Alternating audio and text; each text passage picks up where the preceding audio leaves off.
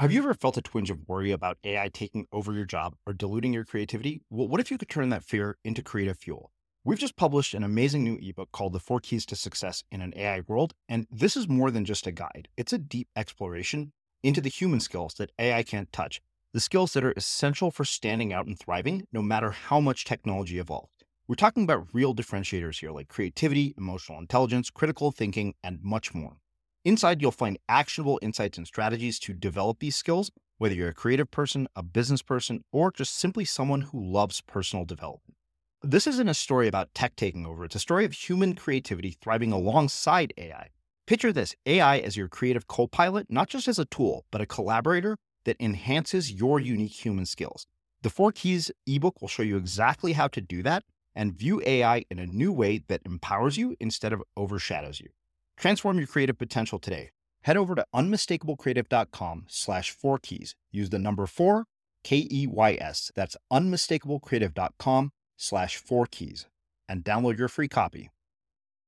Productivity is not about doing things unthinkingly. Productivity is about pushing yourself to think more about the things that matter. So, for instance, one of the best examples of this is that we know that the people who are most productive tend to spend more time thinking about what their priorities ought to be. Instead of getting into their office and just automatically answering emails and then working on their expenses and then replying to phone calls, instead of going on autopilot, which is what habits help us do, what the most productive people do is they sit down and they say, okay, look, I know that that's what I did yesterday, but is that the best use of my time today, right? Like, what's the biggest priority for today? What's the most important thing? I'm Srini Rao, and this is the Unmistakable Creative Podcast, where you get a window into the stories and insights of the most innovative and creative minds who've started movements, built thriving businesses, written best-selling books, and created insanely interesting art. For more, check out our 500-episode archive at unmistakablecreative.com. Life is full of awesome what-ifs, and some not so much, like unexpected medical costs. That's why United Healthcare provides Health Protector Guard fixed indemnity insurance plans to supplement your primary plan and help manage out-of-pocket costs. Learn more at uh1.com. Hold up. What was that? Boring. No flavor. That was as bad as those leftovers you ate all week. Keke Palmer here. And it's time to say hello to something fresh and guilt-free. Hello Fresh. Jazz up dinner with pecan-crusted chicken or garlic butter shrimp scampi. Now that's music to my mouth. Hello Fresh. Let's get this dinner party started. Discover all the delicious possibilities at hellofresh.com. Hey, it's Ryan Reynolds, and I'm here with Keith, co-star of my upcoming film, If, only in theaters May 17th. Do you want to tell people the big news?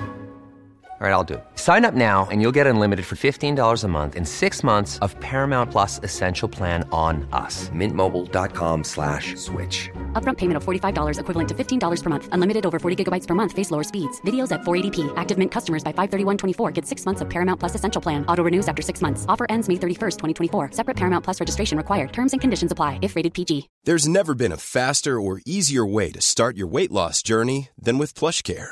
PlushCare accepts most insurance plans and gives you online access to board-certified physicians who can prescribe FDA-approved weight loss medications like Wegovy and Zepbound for those who qualify. Take charge of your health and speak with a board-certified physician about a weight loss plan that's right for you. Get started today at plushcare.com/weight-loss. That's plushcare.com/weight-loss. plushcare.com/weight-loss. Hiring for your small business? If you're not looking for professionals on LinkedIn, you're looking in the wrong place. That's like looking for your car keys in a fish tank. LinkedIn helps you hire professionals you can't find anywhere else, even those who aren't actively searching for a new job but might be open to the perfect role. In a given month, over 70% of LinkedIn users don't even visit other leading job sites. So start looking in the right place. With LinkedIn, you can hire professionals like a professional. Post your free job on linkedin.com/people today. As creators, we're always on the move. Whether it's a live podcast event, a pop-up shop, or a workshop, we're constantly interacting with community, and that's where Tap to Pay on iPhone and Stripe comes in. Imagine this. You're at a live event, a listener loves your merch, or a participant wants to sign up for your course on the spot. With Tap to Pay on iPhone and Stripe, you can accept their payments right there and then, right from your iPhone, so there's no extra hardware or no delays. Total game changer. It's not just for creators. Any business owner can do this. It's about making transactions smoother and much more personal, growing your business in your way. We've been using Stripe for our products and courses for a long time, and now with Tap to Pay on iPhone, you can take your business to the next level too. So visit stripe.com/tapiphone to learn more. Remember, folks, with Tap to Pay on iPhone and Stripe, your business is always at your fingertips. Charles, welcome to The Unmistakable Creative. Thanks so much for taking the time to join us. Thanks for having me on. Yeah, it is my pleasure to have you here. You know, I have known about your work for quite some time. I read your first book, The Power of Habit, and your new book, Super Better Faster, landed in my hands courtesy of your publicist. And much like your other book, I tore it apart, highlighted it, and shredded it all up with lots of valuable insights. So it's really cool to get to talk to you. But I want to start with a question that I haven't started with before that I thought was really interesting. I was inspired by something I heard in the gym this morning. Growing up, did you have a hero, and who was that person, and what impact did they have on your life and the work that you've ended up doing? That's a good question. And I should mention the name of the second book is Smarter, Faster, Better. Sorry, Smarter, Better, Faster. My bad. Smarter, Faster, Better, yeah. Yes. So did I have a hero growing up? I mean, not really. No, and I would say like I don't really have a hero now. I mean, I think that I would actually argue that having a hero is not a great thing because it's too simplistic to say like so and so is my hero. I mean there are certainly people that I admire, right? Mm-hmm. And there's people who live with kind of purpose and dedication whose examples I draw a huge amount of inspiration from. Mm-hmm. But I think what's really important is that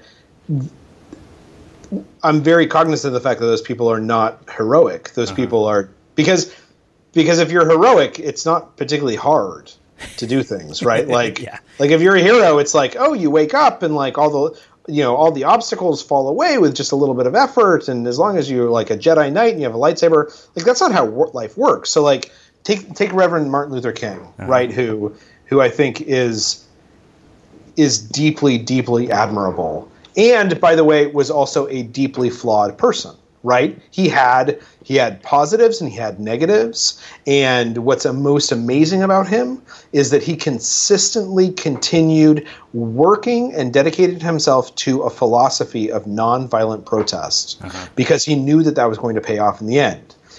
So is he a hero? I don't think he is. I think he's something actually much more impressive, which is that he's a person who found a purpose and was willing to make the sacrifices and continue working even when it was not clear that work was going to be successful, right? Similarly, like John Lewis, who's also a major figure of the civil rights movement.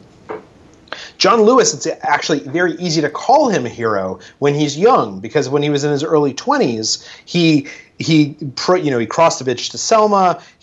Out of Selma, he was beaten by police officers. He was like this young guy who was able to fit into a hero model and role very, very easily.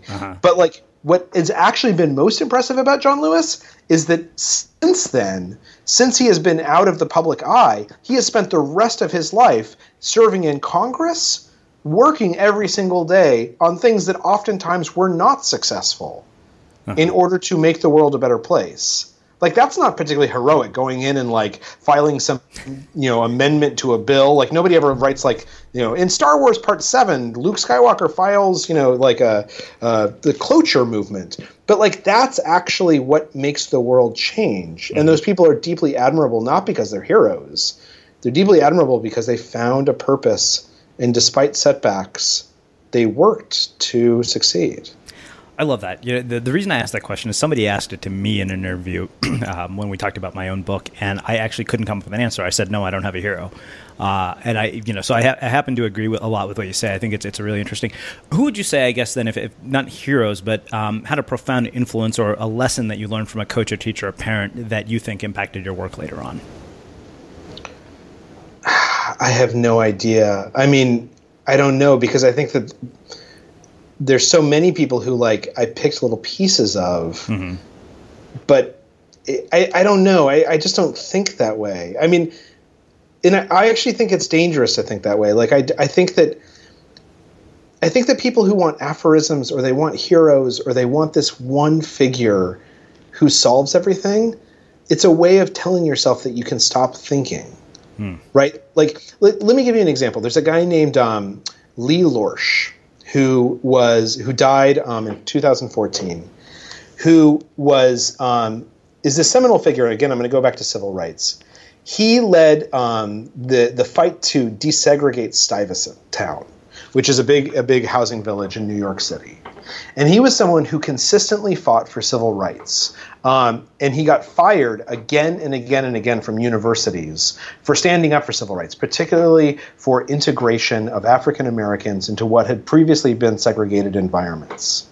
And apparently, from everyone I've ever spoken to, Lee Lorsch was like awful to spend time with. He was like just like combative and like obsessed and obsessive, and he was like self-aggrandizing, and yet he fought his whole life for this really important thing, and he got a lot done. And so I think what's important is that, like, to recognize that there's times in our own lives where if you are feeling like you are obsessive or you are feeling like you're not appreciated, that's okay, right? There's times when you're fighting for something that's so important that it's okay to be that kind of jerk that nobody wants to talk to at the party. But there's also times that it's not okay to be that jerk at the party. Mm-hmm. There's also times when the way that you change the world is you're someone who learns how to communicate with others and to get along and go along. And like, that's why there's lots of people whom I admire, and there's lots of people whom I look at and I say, I want to steal that element of who that person is. I want to steal that element of their character. But there isn't one person, because that's too much to put on one person. It's too much to put on ourselves. It has to be this mosaic. Well, yeah, I mean, funny enough, I agree with you, because my perspective on life and creativity has been shaped by more than 600 people of who I've interviewed. I guess, one of the things that really kind of struck me about what you said was you mentioned in both individuals that you talked about that they're deeply flawed. And it's funny because I heard that same sentiment echoed in this Dan Kennedy seminar when he was talking about high-achieving people. And every time he mentioned one of them, he would preface it by saying a deeply flawed individual, something I would even say if they were in the room, because they all know it.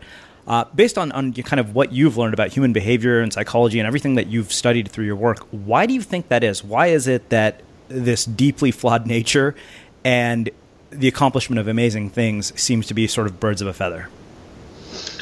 Well, because I think that oftentimes the things so I think things that are deep flaws are also in some situations great strengths, right? So the capacity to, I don't know, take Lee Lorsch, for example, right? Again, who like is this kind of almost unknown figure. The fact that he was like willing to fight so long for the integration of African Americans into segregated environments, despite there being no reward to him or his family, is actually like why he's impressive, right?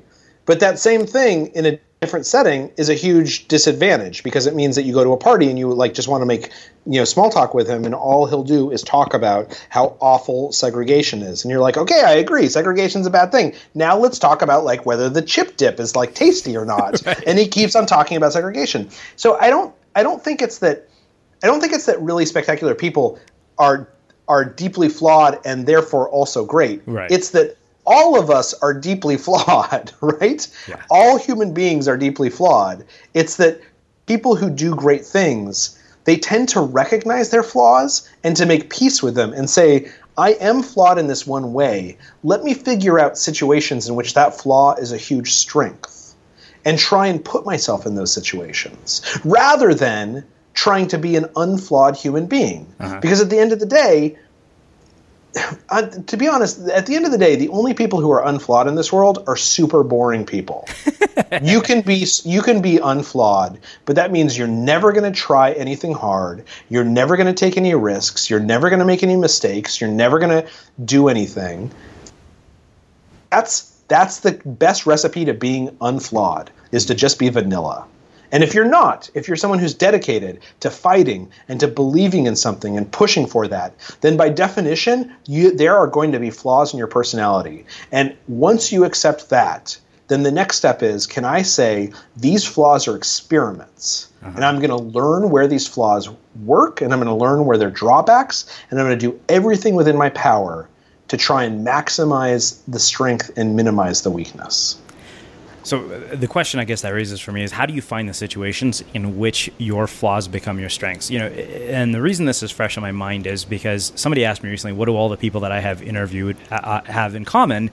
And I said, the funny thing is nobody ever asked me what they have in common because they're all so different. That's what I'm trying to find out. But one thing that I did find is almost every one of them took something that on the surface seemed like a major disadvantage, like dyslexia, and it became a disproportionate advantage in their work.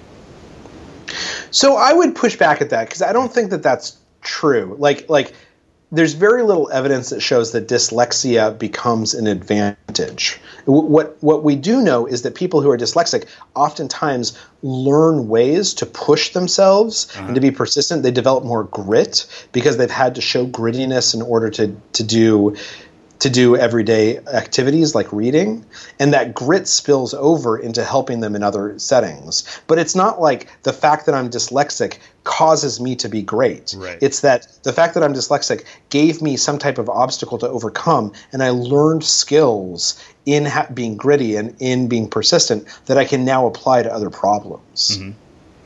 Now the one exception to that, I would say, is Chuck Close. Not the one exception, but an exception is Chuck Close, right? The artist. Chuck Close was this amazing portraitist. He did what most people would refer to as photorealistic portraits, where he would do paintings and drawings of people that looked like photographs. And then he suffered a stroke.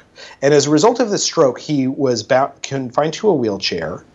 And he lost the ability to do very, very fine and precise brushwork. And so Chuck Close decides at that point to come up with a new form of portraiture, which is that he divides the canvas into boxes. And he says, I'm only going to paint 2-inch by 2-inch box. But these boxes, in combination, if you step back from them, they will look like a portrait of someone.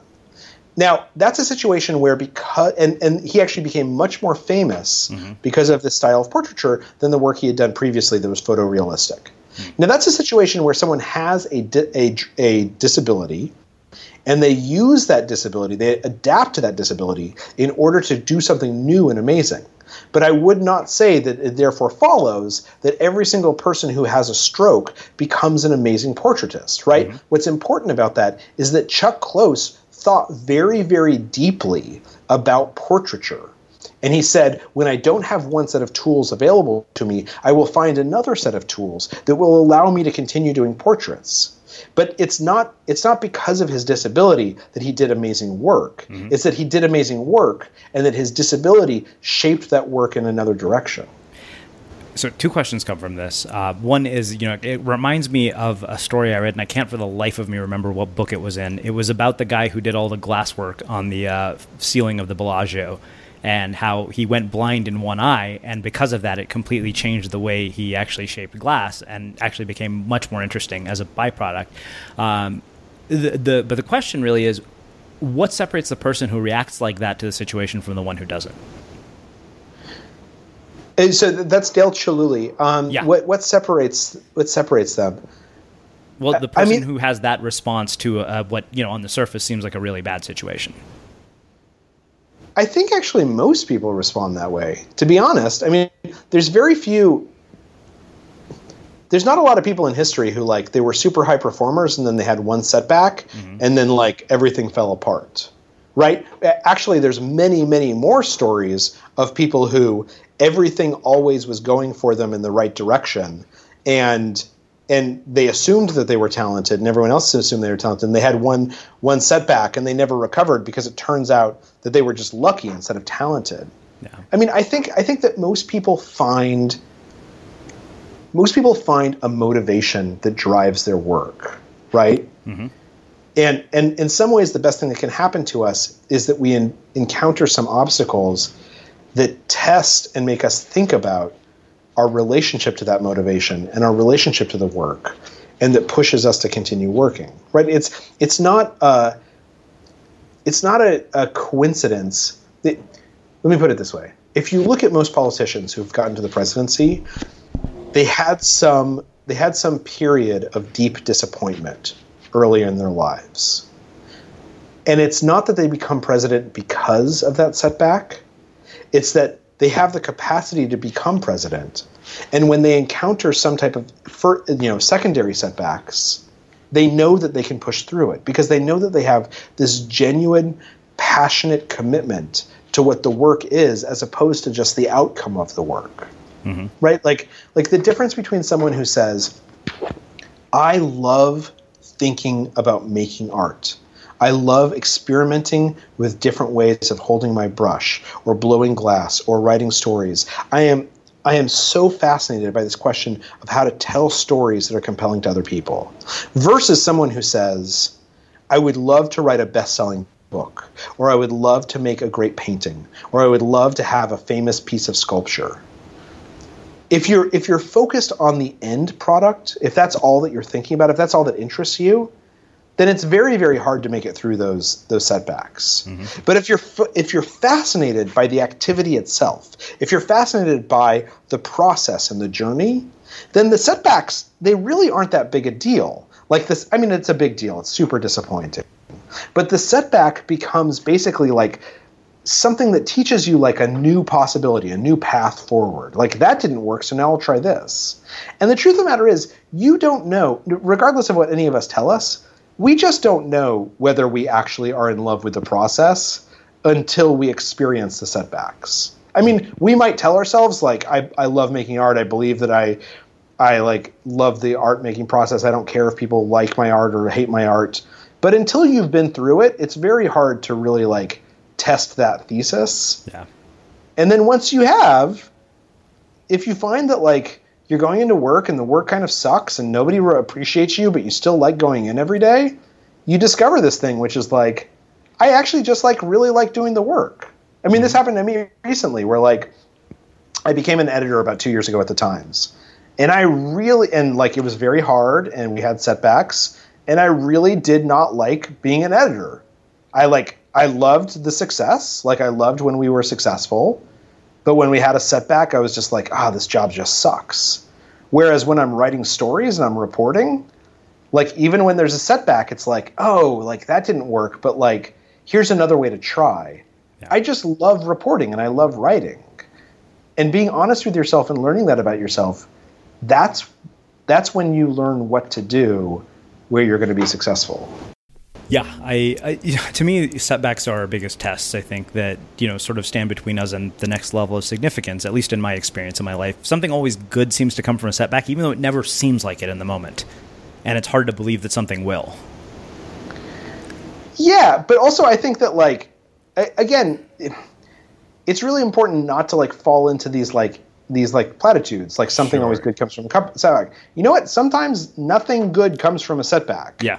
If nothing good comes from a setback, you should learn from that maybe you should do something else. Uh-huh. Or you should just say, like, look, you know what? Setbacks are part of life. Nothing good is going to come of this, but I got to get 3 setbacks out of the way in the first 5 years of my life, and this is one of them. Like, it's important to think deeply and to be honest with ourselves and say, like, sometimes bad things happen and that's okay. If you still like what you're doing in the midst of the bad thing, you're doing the right thing. And if you don't like what you're doing, it's okay to say, you know what, maybe I should go do something else. So I want to start talking about the book, but I want to ask you one other question. I read in your bio that you spent one terrifying day as a bike messenger. Yeah. And I had to ask about that. And I'm curious what you learned about people and human behavior from that one day.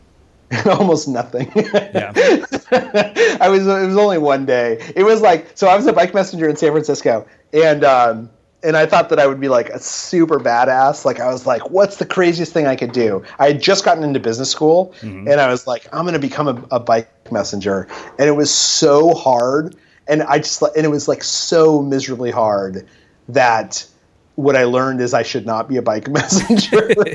Like I should just go to business school and like do something else that's actually like more accustomed to my skills. All right. Well, let's shift gears a little bit. And let's get into, why you're really here, which is to talk about smarter, better, faster. But right, smarter, faster, better. Smarter, faster, better. I don't know why I keep confusing that, because it's funny, because it's sitting right on my desk. That's okay. So what was it in particular that sparked your interest in this area of human behavior, habits and productivity? Well, so I think for me, it was this basic question where I felt like I was personally struggling with this. So I had just written The Power of Habit, and had just come out, and it was doing fairly well. Like I was sort of surprised by how many people were interested in it and were buying it, and that was great. I felt really, really lucky. And I was also working at that same year. I was working on this series for the New York Times called The iEconomy that went on to win the Pulitzer Prize. And so professionally, I was having this great year that was very satisfying. And I would come home each night and I would talk to my wife, and we have 2 kids, and they were both really young at that point. And I would say to my wife, if this is what success feels like just sign me back up for failure, because this is terrible. Because I would get home every night and all I would want to do is kind of have dinner with my kids and read them a story. And I would have 100 emails that I needed to deal with. And all this stuff that I had meant to do during the day and I hadn't gotten to, that was really, really important and needed to get done. And so I'd stay up till midnight or 1 o'clock in the morning dealing with emails and all of these tasks. And then I'd fall asleep, and then I'd wake up the next morning and all I had was more stuff to deal with. And it didn't make any sense to me, because I felt like there were these other people that I would look at who seemed much more successful than me and seemed much less stressed out than I did. And I couldn't figure out why. Why were they able to get more important things done than I was if I was so smart? And so I started reaching out to researchers. And at first I thought that there was some killer app, right? Or there was some rule, delegate everything, or, never write more than 1 sentence in an email, or, there's all these life hacks out there that it takes 30 seconds to read, right? And it's supposed to be life-changing. And what all the researchers said is, they said, first of all, some people are much, much more productive than others. That is absolutely right. But that the reason why they're more productive is not because they found some life hack. It's because they've trained themselves to think differently. They've trained themselves to think about certain things in fundamentally different ways. For instance, how they self-motivate. They've learned a method for self-motivation, or how to be creative on demand. They know how to push themselves to think in a certain way that makes them more creative faster, or how to run a meeting with teammates. They know how to build a team that gels much, much better and much, much more quickly. And that at the core of it is thinking differently, not necessarily acting differently. That the acting, it follows once you begin thinking differently, but the key is to think the right way. And so once I had learned that, I decided to spend a lot of time trying to figure out exactly how I should be thinking in order to be more productive. I think the most interesting thing to me is that this actually came after The Power of Habit, despite everything that you know about habits, because I can tell you, the things that you wrote about in the book have had a profound influence on my life. I cultivated the habit of writing 1,000 words a day, and I can definitely say that some of the things that I learned from The Power of Habit played a role in that. As well as many of my other daily habits. So it's interesting that this came after, you considered yourself less productive after a book about habits, which I think is a funny sort of paradox. But I think there's a lesson there, which is that in many ways, The Power of Habit and Smarter, Faster, Better, they're actually they're opposite books, because the thing about habit formation is, when you make a behavior into a habit, what you're trying to do is you're trying to make it something automatic, right? Something you don't have to think about. Uh-huh. So instead of struggling and, beating up on yourself to go write 1,000 words, you just do it automatically. Or instead of, having to haul yourself out of bed and convince yourself to go exercising, you just do it unthinkingly. And that's great. Once you've decided what habits you want to encourage, you have a lot of power because of these tools from The Power of Habit about how to build those habits, the right habits in your life. But productivity is very different. Productivity is not about doing things unthinkingly. Productivity is about pushing yourself to think more about the things that matter. So, for instance, one of the best examples of this is that we know that the people who are most productive tend to spend more time thinking about what their priorities ought to be. Instead of getting into their office and just automatically answering emails and then working on their expenses and then replying to phone calls, instead of going on autopilot, which is what habits help us do, what the most productive people do is they sit down and they say, okay, look, I know that that's what I did yesterday, but is that the best use of my time today, right? Like, what's the biggest priority for today? What's the most important thing? Because in today's economy, in workplaces, you can be busy all the time. You could be busy all day long and not get anything important done. Right back when I was having this crisis, I was constantly busy, but I wasn't doing the important tasks. I wasn't figuring out how to think about my life in a way that prioritizes what's most meaningful and most important. And so in many ways, Smarter, Faster, Better is about how you train yourself to think just half an inch more deeply about the choices you're making, about taking control over your own life, because that's where real productivity comes from. And what's interesting about that is that if I was to tell you to think more, that's actually exactly the wrong way to think more, because essentially you'll forget. You'll forget to think more. You'll just fall into your habits. Mm-hmm. So what you have to do is you have to build what are known as contemplative routines, these practices that look like habits, that kind of are habits. But the point of the habit is to force you to think. And oftentimes it's active, like you get into a habit of, arguing with your friends about like whether you're making the right choice. You get into a habit of writing your biggest goal at the top of your page and then asking yourself, is that really the most important thing that I should be doing today? But those habits, rather than letting you stop thinking, the point of them is to push you to think more, because that's where productivity comes from. If you're looking for plump lips that last, you need to know about Juvederm lip fillers. With Juvederm Volbella XC and Juvederm Ultra XC, your lip look, whether it's subtle or bold, can last up to 1 full year with optimal treatment and no additional maintenance. Find a licensed specialist and see if it's right for you at Juvederm.com today. That's JUVEDERM.com. Add fullness to lips in adults over 21 with Juvederm Volbella XC or Juvederm Ultra XC. Do not use if you have severe allergies or a history of severe allergic reactions, or if you're allergic to lidocaine or the proteins used in Juvederm. Tell your doctor if you have a history of scarring or taking medicines that decrease the body's immune response or that can prolong bleeding. Common side effects include injection site redness, swelling, pain, tenderness, firmness, lumps, bumps, bruising, discoloration, or itching. As with all fillers, there's a rare risk of unintentional injection into a blood vessel, which can cause vision abnormalities, blindness, stroke, temporary scabs, or scarring. For full, important safety information, visit Juvederm.com. Hold up. What was that? Boring. No flavor. That was as bad as those leftovers you ate all week. Keke Palmer here. And it's time to say hello to something fresh and guilt-free. Hello Fresh. Jazz up dinner with pecan-crusted chicken or garlic butter shrimp scampi. Now that's music to my mouth. Hello Fresh. Let's get this dinner party started. Discover all the delicious possibilities at HelloFresh.com. Hey, it's Ryan Reynolds, and I'm here with Keith, co-star of my upcoming film, If, only in theaters May 17th. Do you want to tell people the big news?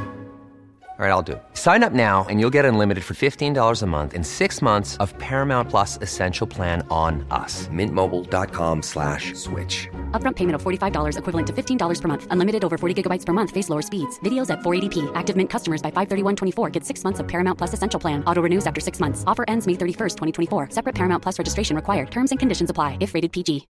Since 2013, Bombas has donated over 100 million socks, underwear, and T-shirts to those facing homelessness.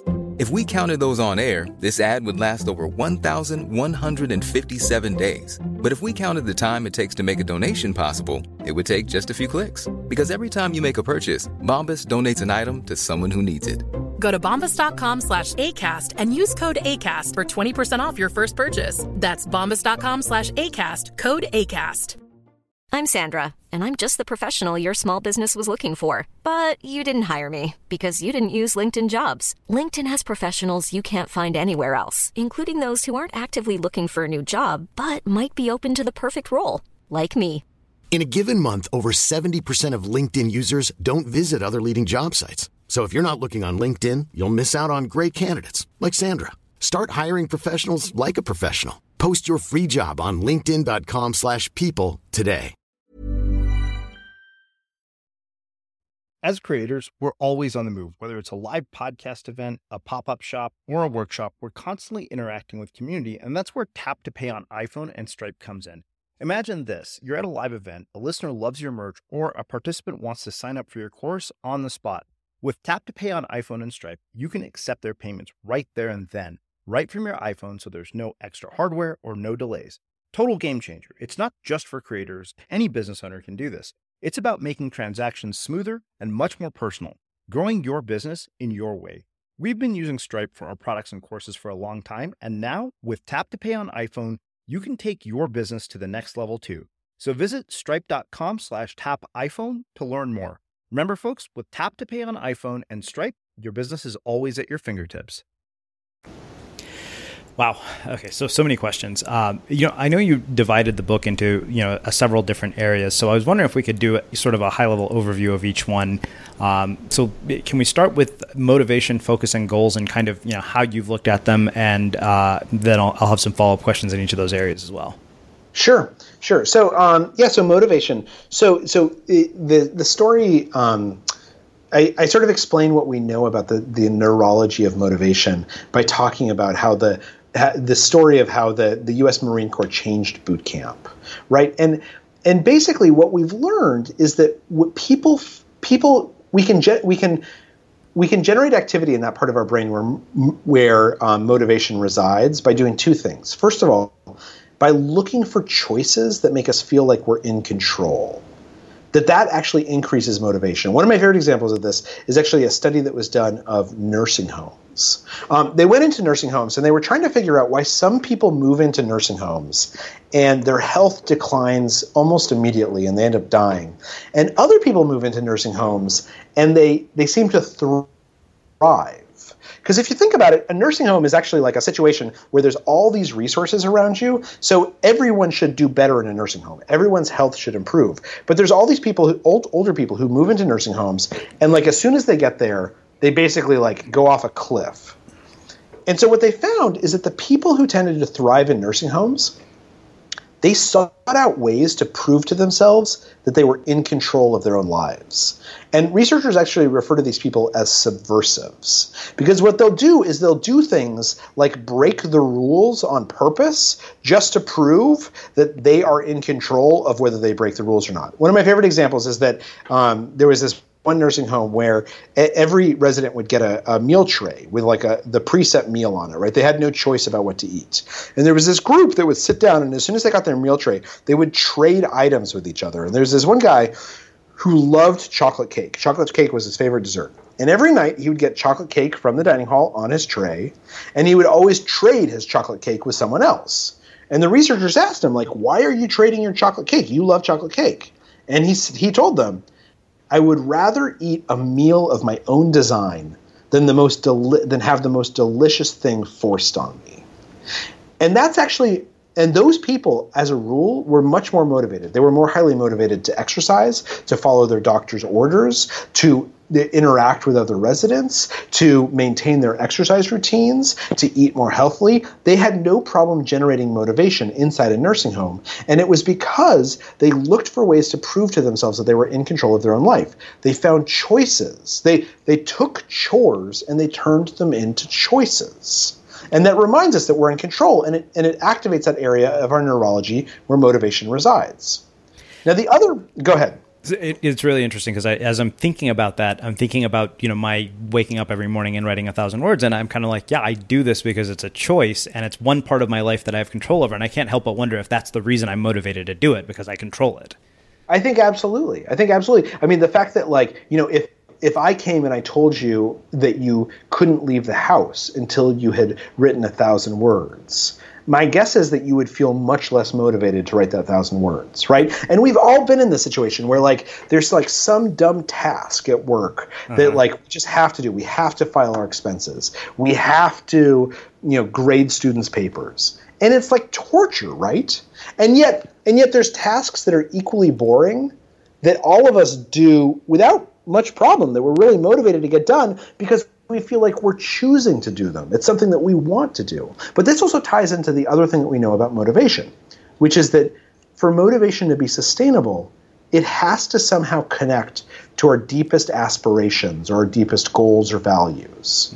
And we have to remind ourselves of how it connects. We have to basically ask ourselves, why am I doing this? So one of my favorite examples is I was interviewing this one oncologist, and he's a professor, a researcher, and he said that he hates grading students' papers. It's like the most boring thing on the face of the planet. So when he sits down to grade students' papers, he has this mantra he repeats to himself, which is that he says, okay, why am I grading the students' papers? I'm grading the students' papers because that allows the university to collect tuition dollars. And when the university collects tuition dollars, it allows them to pay for my research. And if they pay for my research, I can go and I can try and find the cure for cancer. And if I find the cure for cancer, I'm going to save millions of lives. So by grading these students' papers, I am helping to save millions of lives. Now, that's ridiculous, right? Like, that's crazy. But what's equally crazy is that an MD, PhD has to go through this mantra just to sit down and grade students' papers. But that's the point, is that oftentimes we forget why we're doing things, particularly stupid little dumb things that it's easy to be frustrated by. And if we remind ourselves, I'm doing this for an important reason, it helps us generate the motivation to actually get started. So one of the question came from this, mainly because my earlier part of my career, I was written off very much as largely unmotivated. And as somebody who writes books and as an editor for a living, you know that to write a book, you can't do it without motivation. And so it made me wonder, now that you've explained that to me, it makes me wonder if maybe there was no sense of deeper purpose, or it wasn't connected to any sort of why am I doing this? And maybe that's why I wasn't motivated. Yeah, I think so. I mean, I think if we have a job and we don't know why we're doing it, it's very hard to get motivated, because every job has aspects that are just boring, right? Like that's why they pay us for it, is because there's things that are hard and unpleasant. And unless we know why we're doing it, unless we know how it links up to like our goals and our values, it's hard to get started. It feels like a burden. Yeah. So let's talk about this idea of focus. I mean, focus in particular is very interesting to me, especially because I hadn't heard it from your perspective before. And, living in a world that is full of distractions, I'm curious how you manage this idea of focus, like how you look at it from your lens. So the way that I think about focus is I think of it in terms of how do we build mental models in order to tell ourselves a story that lets our brain figure out what to focus on and what to ignore, right? And in the book, we tell this through the lens of the particularly this one flight 447, which is the Air France flight that crashed into the sea, and then this other story that I love, the story of Qantas Flight 32, which is one of the worst mid-air mechanical disasters in modern aviation, and the pilots landed the plane completely safely. And the reason they were able to land that plane, when you're in a cockpit and there's an emergency going on, there's like 1,000 alarms going off all around you. And the thing that's important for a pilot is a pilot has to figure out, what alarms do I pay attention to and which ones do I ignore? And it's really overwhelming, right? And the way that we know that people do that well, that they figure out what to focus on and what they can safely ignore, is that they're in a habit of telling themselves a story about what's occurring. Or psychologists refer to this as building mental models. That, for instance, when the best firefighters, when they walk into a burning building, they tend to start telling themselves a story immediately about the room that they're in. They say things like, okay, I'm in this burning room and I expect to see flames in the right-hand corner, and there's a set of stairs in the left-hand corner, and I expect the flames on the left-hand corner, I expect them to be burning even higher than all the other flames in the room, because staircases burn faster. And as a result, when they walk into that room, they know exactly where to look, right? They know what to pay attention to. But most importantly, when the flames coming off of that staircase, when they're much smaller than they expected, and when it contradicts the story that's inside their head, something in their brain says, okay, pay attention to that staircase. There is something wrong with that staircase. Don't go walk on it. The same thing happens when you're in a cockpit, is that if you've told yourself a story about how to think about this plane, how you're going to react to this emergency, if that story is running through your head, then you know exactly what to pay attention to. Your brain in split seconds can decide, pay attention to this alarm. That alarm doesn't matter quite as much. Or think about when you're walking into your office in the morning, or you're going into some important meeting, right? It's not we don't tend to think of those things as like the cockpit of an airplane during an emergency. But very similarly, there's all this information. There's all this stimuli. You walk into the office in the morning, and your phone is buzzing in your pocket because you've got 10 new text messages, and there's 100 emails waiting for you, and some colleague comes up and they ask if you can step into this 10 o'clock meeting, and things are kind of overwhelming. And so what we know is that the people who react best in those situations, the people who are able to focus on what matters most and avoid all the distractions, they're the people who have visualized a little bit how they expect their day to unfold. Instead of simply saying like, oh, I have a meeting from 10 o'clock to 11 o'clock, they think to themselves like, I have a meeting from 10 to 11 o'clock, and I'll bet you Pete's going to start the meeting with that stupid idea that he has, and then Susie is going to like object because she always objects to what Pete says. And then I can come in with my idea, and I'm going to look really smart by comparison. It doesn't take much to visualize your day with a little bit more specificity. It doesn't take much to build a mental model. It just takes getting into the habit of kind of telling yourself a story about what's occurring as it occurs, or trying to imagine what a conversation is going to be like, or what your day is going to be like. Because that gives your brain some framework, some mental model to figure out what deserves attention and what can be safely ignored for right now. Where do people screw this up?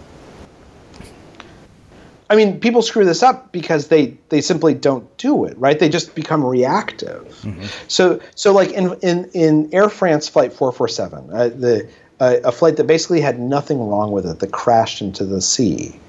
What happened was that as people were looking at, as an emergency started unfolding, as an error light went on in the cockpit, the pilots had no story they were telling themselves. And so they overreacted to that alarm because they had no context to put it into. They had no awareness, what's known in aviation as situational awareness. They weren't thinking about how this one alarm fits into the bigger picture, the bigger story they're telling themselves about this plane. It's called falling into a cognitive tunnel. We've all experienced this. It's like when you're driving down the freeway and you're going the speed limit and you see a cop car, and your first instinct is to immediately hit the brakes. That's because we're unprepared for that stimulus. We overreact to that piece of stimulus because we don't have a story in our head of, oh, there's probably some cop cars on this road. You know, if I see one, it's not a big deal because I'm already going the speed limit. It catches us off guard. Mm-hmm. So when people make a mistake, it's because they stop thinking. They just allow themselves to go into this reactive mindset where they wait for a stimulus and then they overreact to it because they're not really telling themselves a story about how they expect the immediate future to unfold. Okay, let's talk about goals briefly. I've had a number of people here, performance coaches, performance psychologists, you name it. And so it's been really interesting to hear all the different perspectives that I've gotten on this. The question that really came about for me after reading the section on goals was, how do you find the balance between something that's ambitious and something that's morale crushing? And then what do you think it is that causes people to set goals and not accomplish them? So I think the difference between, so here's what we know about goals, is that almost all of the research that's been done on goal setting says that it's really, really important to have two kinds of goals. And the best way to talk about this is to-do lists, right? Because to-do lists in many ways are like the device most of us use to like think about our goals, at least, daily goals. Most of us write a to-do list the same way. We use it as an external memory aid. So what we'll do is we'll just write down a list of all the things that we need to get done. And in fact, many of us, we know from studies, there's this instinct to feel a sense of accomplishment or sense of productivity that's so strong that about 15% of people on their to-do list, they'll actually write down things at the top of the list that they've already done because it feels so good when you sit down at your desk to cross those off right away, right? You feel like you've gotten something done today. And the problem with just writing down like a list of tasks is that our brain's instinct is to look for the easiest task. It's to prioritize things by what will give us a sense of accomplishment and productivity rather than focusing on what's most important. So the question becomes, how do we use a to-do list not as like a memory aid, but how do we use it as a prioritization tool, something that pushes us to think about what is the most important task for right now or for today or for this week? Mm-hmm. What the research says is that the best way to do this is to write at the top of your to-do list what's known as a stretch goal, right? Your most important goal for today, for this week, for this month, for this year. Write down the most important thing that you want to get done. And think big, right? Like come up with, like, in a best case scenario, this week I am going to get this one thing done and it is going to be awesome. Now, the reason why that's so useful is because if you have it at the top of your list, if in fact when I write my to-do list, I actually write it in capital letters at the top of the page, then every time you look at your to-do list, you're being reminded of what your most important goal is. And so if I just spent the last 40 minutes, answering emails, and I look at my to-do list, and it says at the top of the page, write the memo you've been putting off for 3 weeks, then I know I should stop doing emails. I'm just using that to avoid writing the memo, and I should get to work on that memo. But the other thing that's hard, as you pointed out, is that when you have a big stretch goal, it can kind of seem intimidating, right? Like probably the reason I've been avoiding writing that memo for the last 3 weeks is because it's a hard memo to write. I don't really know where to start. I keep on shying away from it. And so what researchers say is that underneath that SMART goal, or underneath that stretch goal, that big ambition, you should have some system that helps you break that into little pieces that tells you exactly where to start. And one of the most popular systems of this is known as SMART goals, where for your big stretch goal, you just write down specifically what you want to get done. That's the S in SMART. And how are you going to measure success? Is it going to be like the memo's done or I have an outline? Is it achievable? Have I chosen a goal that I can actually get done? Is it realistic? That's the R. And to make it realistic, do I need to turn off my email or close my door? Do I need to set aside 3 hours? And then T, what's the timeline? How long is it going to take? SMART. It only takes about 45 seconds to kind of take a big goal and break it into these 5 components. But once you do, it basically has told you, here's your plan for getting started on this goal. And that's kind of the secret, is that you want to combine this big ambition, a stretch goal, with some method for breaking it into small pieces so that you know where to start and that it seems approachable. Okay, so I want to ask about one other section, and then I want to do the last section as sort of a combination. The next one is about absorbing data. We live in a world where we are consuming, just copious amounts of information. I can tell you from the fact that I read 2 books a week, I produce 2 podcasts, write multiple articles on Medium, and then of course that's my creation. But on top of that, there's consumption. So I'd love for you to talk a little bit about this idea of absorbing data, and more importantly, from the data, how do you parse the signal from the noise in a world in which we have so much noise? Well, I think what we know about learning from data, and this is really about learning from anything, is that it's really, really important to involve what's known as disfluency, which is this insight that paradoxically, sometimes the best way to learn from large amounts of data is to slow down how quickly it's passing us by and to do something with it. One of my favorite examples of this is that there was a big study that was done of students who take notes by typing on their laptops and students who take notes by handwriting, just longhand in classes. And the researchers actually took these 2 students and they exposed them to the same lecture, and they asked half of them to take notes on their laptop and half of them to take notes by hand. And what they found is that the students who take notes by laptop, they actually collected much more data because you can type faster than you can write. And so they would oftentimes type what the professor was saying almost verbatim. They collected about 3 times as many ideas on the laptop as the handwriting students. In other words, they collected much more data. Mm-hmm. But then they asked all the students to come back 2 weeks later, and they gave them a test as to what the lecture had been about. And the students who had taken notes by hand, they blew everyone else away. They scored much, much higher than the students who had taken notes on their laptop. And the reason why is because the students who had taken notes by hand, they had to work harder to collect that information. So think about when you've taken notes in class by hand. Oftentimes, because you can't write as quickly as your professor is speaking, you oftentimes have to kind of process what the professor is saying and then put it in your own words on the piece of paper that you're writing on. So as a result, you're actually transforming that information. You're doing something to that data. And that makes it much, much easier to remember. And it also makes it much, much easier to learn from. Similarly, what we found is that if you're reading a great book or you're listening to a great podcast and you want to really like learn the ideas, what you should do is you should turn to someone else and you should explain the idea that you just learned. Not because you're trying to educate your friend, but because the act of restating that lesson in your own words actually encodes it into your brain much, much more deeply. You learn the idea by restating it in your own words, by doing something with the information.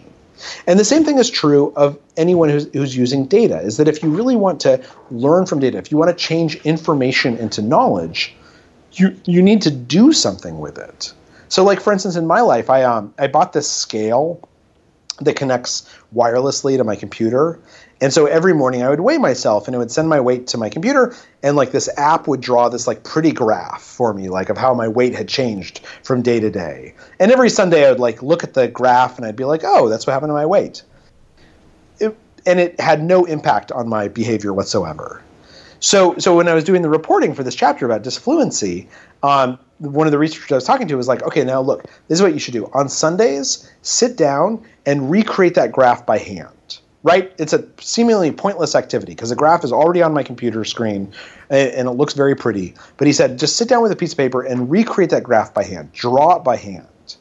And I started doing that. And what happened was that like I would draw like, my weight went up 2 pounds on Wednesday and it went down on Thursday. And I'd be like, wow, so what happened on Wednesday? And I'd remember, oh, Wednesday was the day I was supposed to go running, but I didn't go for a jog because I woke up late. And then I ate like a hamburger at lunch because I was kind of tired and didn't have enough willpower to have a salad. And like that's how I started learning how to make connections between the data and my lifestyle. That's how I learned to process this information and make it into knowledge. And the lesson there is that you need to do something with the information or with the data in order to learn from it. Otherwise, it's just a bunch of numbers that slide by your eyeballs. It's interesting because I still do a good amount of my writing by hand. I use a Moleskine notebook, and it makes me think about something Ryan Holiday told me. He uses something called a note card system that he had learned from Robert Greene to catalog everything he learns from books, and he does it all on actual physical note cards. And he specifically said that he doesn't use Evernote when somebody had said you could just use Evernote to do the same thing. And he actually mentioned that there was great value to doing it on note cards, and now I think you've given me an explanation for why. Yeah, I think it's really important. I mean, we all know this, right? Like, if you really want to learn something, interact with the material. Like, if you want to remember a new word you've learned, use it in a sentence. Explain an idea to the person sitting next to you. Everything about like what's going on in the age of big data is about making data easier to handle. And that's great in many ways, right? Like for many research scientists, the ability to have larger data sets allows us to get more precise in our predictions and our analytics. But simply having access to more data doesn't mean you learn something from it unless you've trained yourself to interact with that data and actually do something with it to allow it to teach you. Wow. Okay, so I want to wrap by talking about these last three things. And the reason I asked the questions in the order that I did is I feel like the earlier parts were all really focused on the individual, whereas these, I think, really focus, in my mind, at least the way I kind of created the mental model in my head, was focused on involving other people. And that was innovation, managing teams, and decision-making. Can you give us sort of an overview of those concepts? And then we'll start wrapping things up. Sure. I mean, that's kind of... Yeah, that seems a little bit too big, actually. Fair enough. So let me just say this. I mean, I think that like when it's individuals or when it's organizations, there's this basic insight, which is that the more we push ourselves to think more deeply about the choices that we're making, the more successful and productive we tend to become, right? And we know this from research studies. And so then the question becomes, how do we push ourselves to think? And we know in different types of settings, right, whether it has to do with teams or innovation or data or self-motivation, that there are specific techniques that allow us to think in deeper methods. If we just sit there and we say, like, think deeply right now, like, think more right now, that tends to be very ineffective. Because just ordering ourselves to think more deeply is not is not a great way to think more deeply. We all know that. What we need techniques, or we need processes that push ourselves to think in very specific ways, so that we know that when we're talking about putting a team together, we need something that teaches us to focus on how those team members interact with each other. Because the easiest way of putting a team together is to say, well, I need one introvert and one extrovert, or I need people who are friends with each other, or I need people who have skills that complement each other. That's the easiest way to put a team together. But we know from study after study that that's not actually why a team succeeds or fails. Why a team succeeds or fails is because of how those people interact with each other, what the culture is like on that team, something called psychological safety. And so once we have like a book or a set of tools or a set of perspectives or a certain way of thinking that pushes us to ask certain questions of ourselves and others, it helps us think the right way. And that's where real productivity comes from. Well, this has just been fantastic. So I have one last question for you, which is how we finish all our interviews at the Unmistakable Creative. What do you think it is that makes somebody or something unmistakable? That makes somebody unmistakable? Yeah. I have no idea. I mean, being unmistakable means that that they don't make mistakes, right? Well, I mean, that's one way to look at it. I wrote a book called Unmistakable, so I defined unmistakable as something so distinctive that nobody else could have done it but you. It's immediately recognized as something that you created or made. I have no idea. I mean, I think that the key would be actually to be open to making mistakes. I mean, I think that most people shy away from making mistakes, or at least being honest with themselves about making mistakes. And that one of the best things you can do is you can look at every decision you make as an experiment, right? And so it's an experiment that hopefully is in part a mistake. Like if an experiment performs exactly like you expect it to, then that experiment is a failure, because the whole point of running experiments is to learn something new. So if everything turns out exactly as you expect, then that's not a good experiment. That's a failed experiment. And so if you make choices that allow for the ability to make mistakes, that encourages actually making mistakes, then I think you'll probably learn faster than everyone else. And when you really need that important insight, you'll be better prepared to succeed. Awesome. Well, this has just been fantastic, and you've packed it with a lot of really just valuable insights. I really, really appreciate you taking the time to join us and share your insights and your story with our listeners. Thanks for having me. Yeah, my pleasure. And for everybody listening, we will wrap the show with that. Next time on The Unmistakable Creative. So there was that sort of like, yes, this is scary. I'm going to quit my job and I'm going to move again and I'm going to start a business. It never felt, I don't know, I just never questioned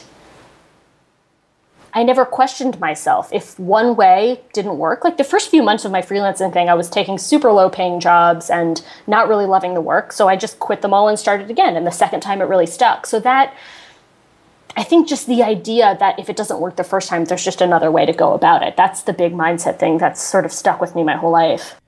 Marian Shambari joins us to talk about the power of making your work more personal.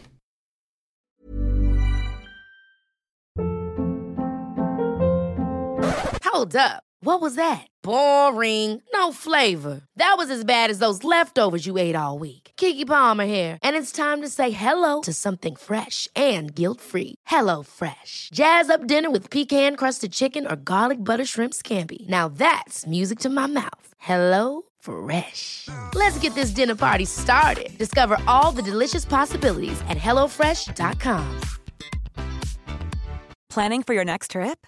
Elevate your travel style with Quince. Quince has all the jet-setting essentials you'll want for your next getaway, like European linen, premium luggage options, buttery soft Italian leather bags, and so much more. And is all priced at 50 to 80% less than similar brands. Plus, Quince only works with factories that use safe and ethical manufacturing practices. Pack your bags with high-quality essentials you'll be wearing for vacations to come with Quince. Go to quince.com/pack for free shipping and 365-day returns. Mom deserves the best, and there's no better place to shop for Mother's Day than Whole Foods Market. They're your destination for unbeatable savings, from premium gifts to show-stopping flowers and irresistible desserts. Start by saving 33% with Prime on all body care and candles. Then get a 15-stem bunch of tulips for just $9.99 each with Prime. Round out Mom's menu with festive rosé, irresistible berry chantilly cake, and more special treats. Come celebrate Mother's Day at Whole Foods Market. Imagine the softest sheets you've ever felt. Now imagine them getting even softer over time. That's what you'll feel with Boll & Branch's organic cotton sheets. In a recent customer survey, 96% replied that Boll & Branch sheets get softer with every wash. Start getting your best night's sleep in these sheets that get softer and softer for years to come. Try their sheets with a 30-night guarantee. Plus, get 15% off your first order at bollandbranch.com. Code BUTTERY. Exclusions apply. See site for details. Have you ever felt a twinge of worry about AI taking over your job or diluting your creativity? Well, what if you could turn that fear into creative fuel? We've just published an amazing new ebook called The 4 Keys to Success in an AI World, and this is more than just a guide. It's a deep exploration into the human skills that AI can't touch, the skills that are essential for standing out and thriving, no matter how much technology evolves. We're talking about real differentiators here, like creativity, emotional intelligence, critical thinking, and much more. Inside, you'll find actionable insights and strategies to develop these skills, whether you're a creative person, a business person, or just simply someone who loves personal development. This isn't a story about tech taking over. It's a story of human creativity thriving alongside AI. Picture this, AI as your creative co-pilot, not just as a tool, but a collaborator that enhances your unique human skills. The 4 Keys ebook will show you exactly how to do that and view AI in a new way that empowers you instead of overshadows you. Transform your creative potential today. Head over to unmistakablecreative.com/4keys. Use the number 4, KEYS. That's unmistakablecreative.com/4keys and download your free copy.